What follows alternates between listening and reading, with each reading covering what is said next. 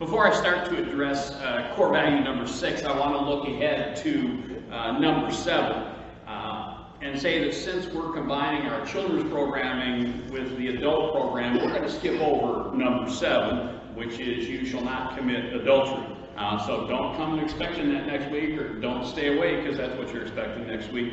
We'll cover that another time. That's how our children's curriculum that we're using to guide this treats that, and so that's a conversation for another day and another time. But today is core value number 6, and I simply refer to it as my brother's keeper. And core value number 6 says very, very simply, you shall not murder.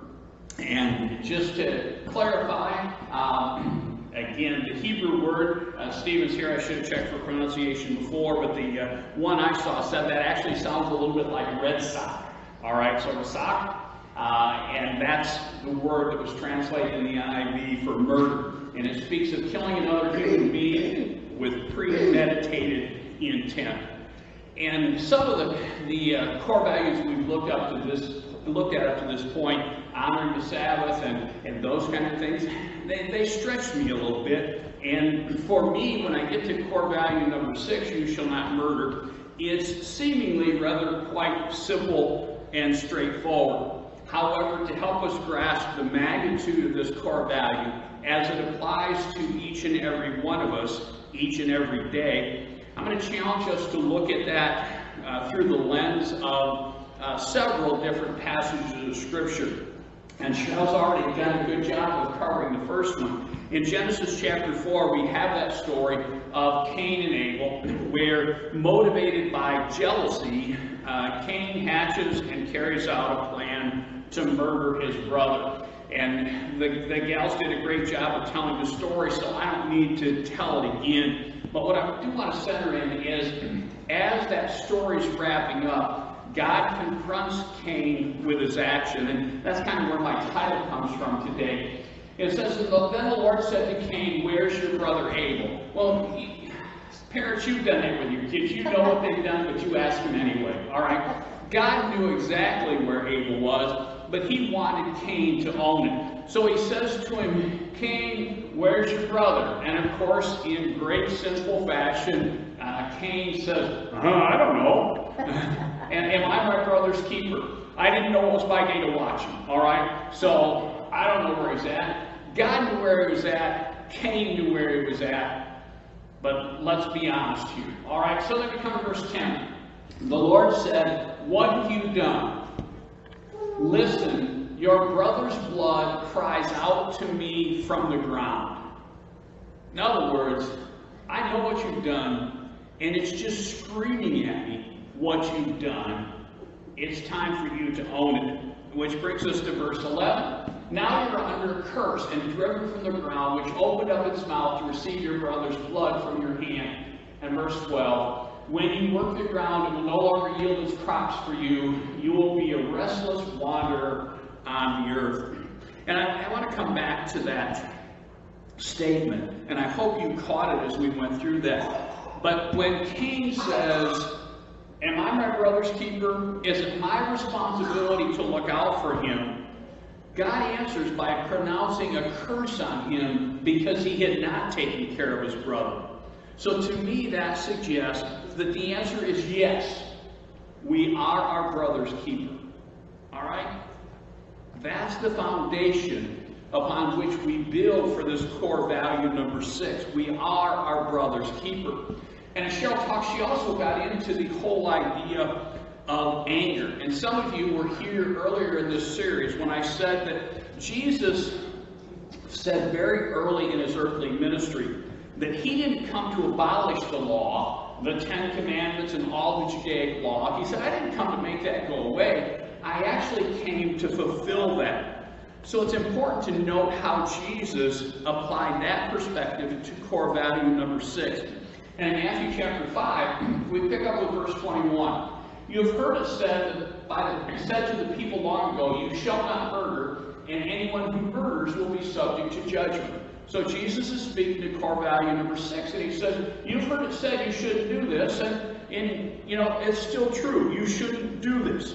But he goes on, and he says this, But I tell you that anyone who is angry with a brother or sister will also be subject to judgment. Again, anyone who says to a brother or sister, Rakah, is answerable to the court. And anyone who says you fool will be in danger of the fire of hell. Talk about raising the bar. I came into this discussion being told I shouldn't murder, and I'm thinking, whoa, good stuff, got that. Don't murder someone? I'm good. Don't curse anyone? Not in recent memory? Don't say anything in anger? Just got a little bit uncomfortable. All right? Don't say anything to someone that is not uplifting or demeaning. Oh my goodness. Seriously? Just when I thought I had one of the core values covered, I've not murdered anybody. Jesus says, don't curse anybody. Okay, I got my tongue under control. Cool. Don't say anything in anger. Don't say anything to someone that is not uplifting or encouraging. In the middle of that verse, it says again, it just says, but I tell you, anyone who is angry with a brother or sister will be subject to judgment. Yes, there are times there will be anger, but the key is, as Cheryl illustrated, or attempted to illustrate, don't you just love it when object lessons do that to you? Again, we have practiced the whole FM setup, and not working so great today, apparently. I came in, the computer set up exactly the way it has been set up for the past 5 weeks, and it's not recording. Like, seriously? So sometimes our best laid plans don't work out. But there is a place for anger, but it's imperative that we deal with it appropriately. And again, anyone who says his brother Rakah is answerable to the court. And I'd always thought of that in terms of literally cursing someone. And saying those nasty words that we talked about earlier in this series. And anyone who says you fool will be in danger of the fire of hell. But in essence, that Rakah is really not even translatable in terms of the word. It speaks more of a tone. Y'all know you can say something really, really nice to somebody with a tone that says the exact opposite. That's right. You know what I mean? That's right. All right. So Jesus is saying murder, anger, cursing, nasty, snidey remarks, snotty tone, disrespectful implications, all of which fall under that core value. And I go very quickly, and maybe this is somewhat your experience, I go very quickly from feeling, okay, pretty good about core value number 6, to all of a sudden it's like, I got work to do. But as if that's not enough, if the bar hasn't been set high enough, Jesus isn't done with us yet. And in Luke chapter 10, we get to this whole love your neighbor thing. And some of you have been here, and most often when I talk about this, I will go to the Matthew 22 version of this, but Luke tells it from a slightly different perspective. And so in Luke chapter 10, starting with verse 25, Jesus is talking about this whole love your neighbor thing. And again, on one occasion, an expert in law stood up to test Jesus. Now, don't you love that we have 20/20 hindsight? I mean, when was the last time you said, I'm just going to test Jesus? But then again, sometimes we do and we don't come right out and own it. But this guy says, you know what, I'm going to see if this guy's really all that. He says, teacher, he asked, what must I do to inherit eternal life? It's a good question. It's just his intent was perhaps not the best. But verse 26, it says, what is written in the law? He replied, how do you read it? So Jesus put it back on him. Matthew tells it a little bit differently, but Jesus puts it back on this guy who's testing. He says, you know, you want to know what to do to inherit life? What does the law say? How do you interpret that? So the guy replies, love the Lord your God with all your heart and with all your soul, with all your strength and with all your mind, and love your neighbor as yourself. Great answer. I mean, that was the perfect answer. And Jesus has the perfect reply. He says, you've answered correctly. Do this and you will live. It's not enough to know the answer, Jesus says, unless you actually act differently because you know the answer. As I understand this, Jesus says for us to live according to core value number 6, it's not enough to simply not murder. It's not enough to simply not curse others. It's not enough to simply not speak disrespectfully to or about others. But rather, he tells us we are to actually love and care for our neighbors. And I suspect most of you have enough life experience that, like me, you've had, or you have had, or you currently have some neighbors that are easy to love. And you may have had some neighbors that not quite so much. All right? We've had some of both. Donna listens often, so I will say currently we have some great neighbors who make it easy to love them.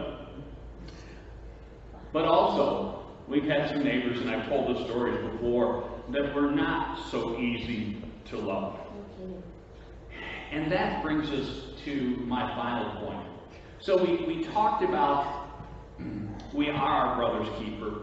We talked about anger and murder and the connection in Jesus' mind. We talked about the challenge to love your neighbor.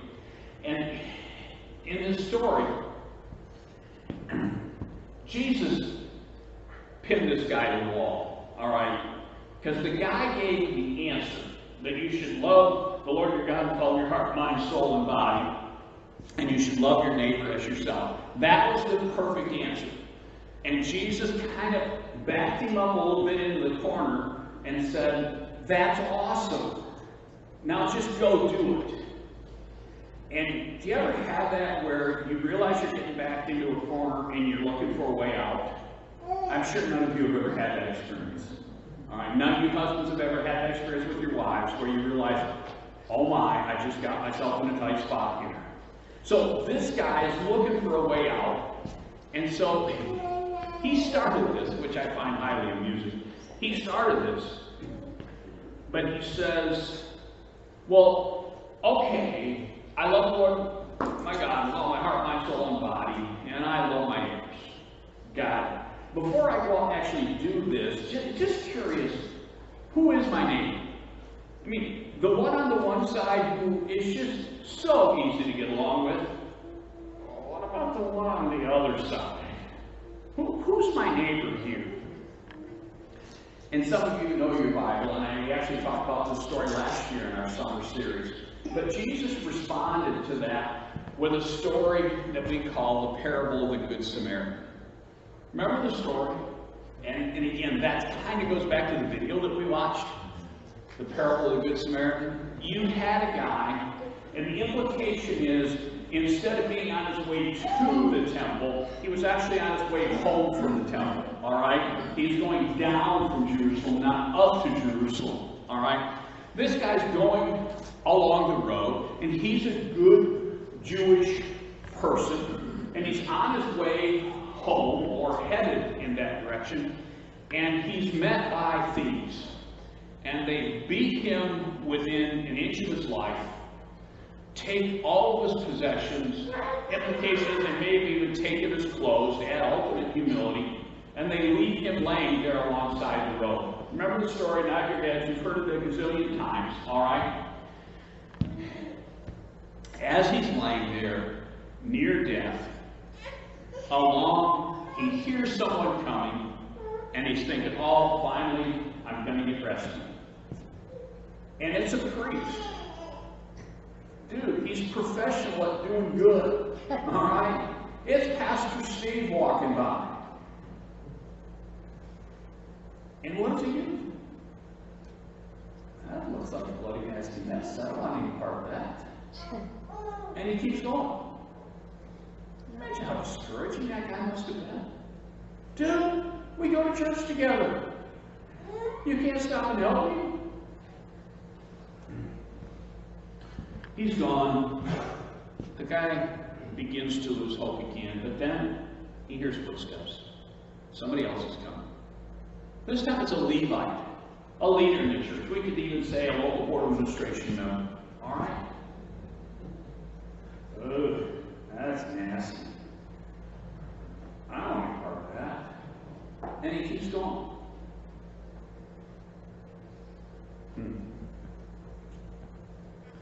Then, as you know the story, along comes a Samaritan. Now again, it's important that we remember a little bit about the Samaritan. All right. The beaten, bloody, dying man is a Jew. In the Jews' view of the social order of society, there were Jews, there were dogs, and there were Samaritans. All right? Samaritans were a different race, a different faith, flavor of the faith, and the Jews had no use for them. So we've had a leader in this man's faith, someone of the same race who walks by and says, We have another leader of his faith, same race, walks by, not having it. Now we have a man of a different race, a man with a different faith, and a man who has been looked down upon by the injured person's race for his entire life. If anyone had an excuse to say, I don't want any of that, it was the Samaritan. And you know the story. The Samaritan stopped and helped and did whatever needed to be done. So this person had asked Jesus, what do I have to do to inherit life? Jesus said, love the Lord your God. And we had that discussion. Love your neighbor as yourself. This guy's kind of, can we lower the bar just a little bit? Who's my neighbor? And Jesus said, we're raising it even higher. Luke 10, 36 and 37. Which of these three do you think was a neighbor to the man who fell into the hands of robbers? The expert in the law replied, the one who had mercy on him. Jesus said, go and do likewise. Jesus cast a pretty broad net when gathering up neighbors for us to love. Those in great need, those in distress, those passed over by others, those of a different faith, those of a different race, those who cannot, may not ever return the favor. As I said last week, and as I've already implied this morning, I will not speak for anyone but me. But as I unpacked some of what the Scripture has to say related to core value number 6, it went from being one that I felt I could easily check off my list as having, yeah, I got that covered, to one that brings a certain level of conviction and the realization that I've got plenty of work to do. You shall not murder equals. Remember a couple weeks ago, I said for every shall not in the core values, there's an implied number of you shalls. So instead of saying you shall not, what if core value number 6 we interpret it as saying, yes, we shall not murder, but we shall care for our brother genuinely. We shall treat people with dignity and respect in word and deed. You shall love your neighbor who is like you, and you shall love your neighbor who is different from you. You shall love your neighbor that is easy. You shall love the other one too. And trust me, Diane and I are both picturing the same neighbors as we're having this conversation. I just feel the emotion even visualizing that situation. Okay, we gotta work on this. Which brings me to the final passage. John, as he was writing one of his letters, got into the whole love thing. And in 1 John chapter 4, verse 19, it says, we love because he first loved us. The only reason I can even entertain the notion of loving my neighbor is if I step back and say, wait a minute. I so did not deserve his love. I so do not deserve his love. I so never ever will deserve his love. But because he first loved me, I can strive to get there. We love because he first loved us. Whoever claims to love God yet hates his brother or sister is a liar. For whoever does not love their brother or sister whom they've seen cannot love God whom they've not seen. Something to chew on, isn't it? Verse 21. And he has given us this command. Anyone who loves God must also love their brother and sister. Would you pray with me, please?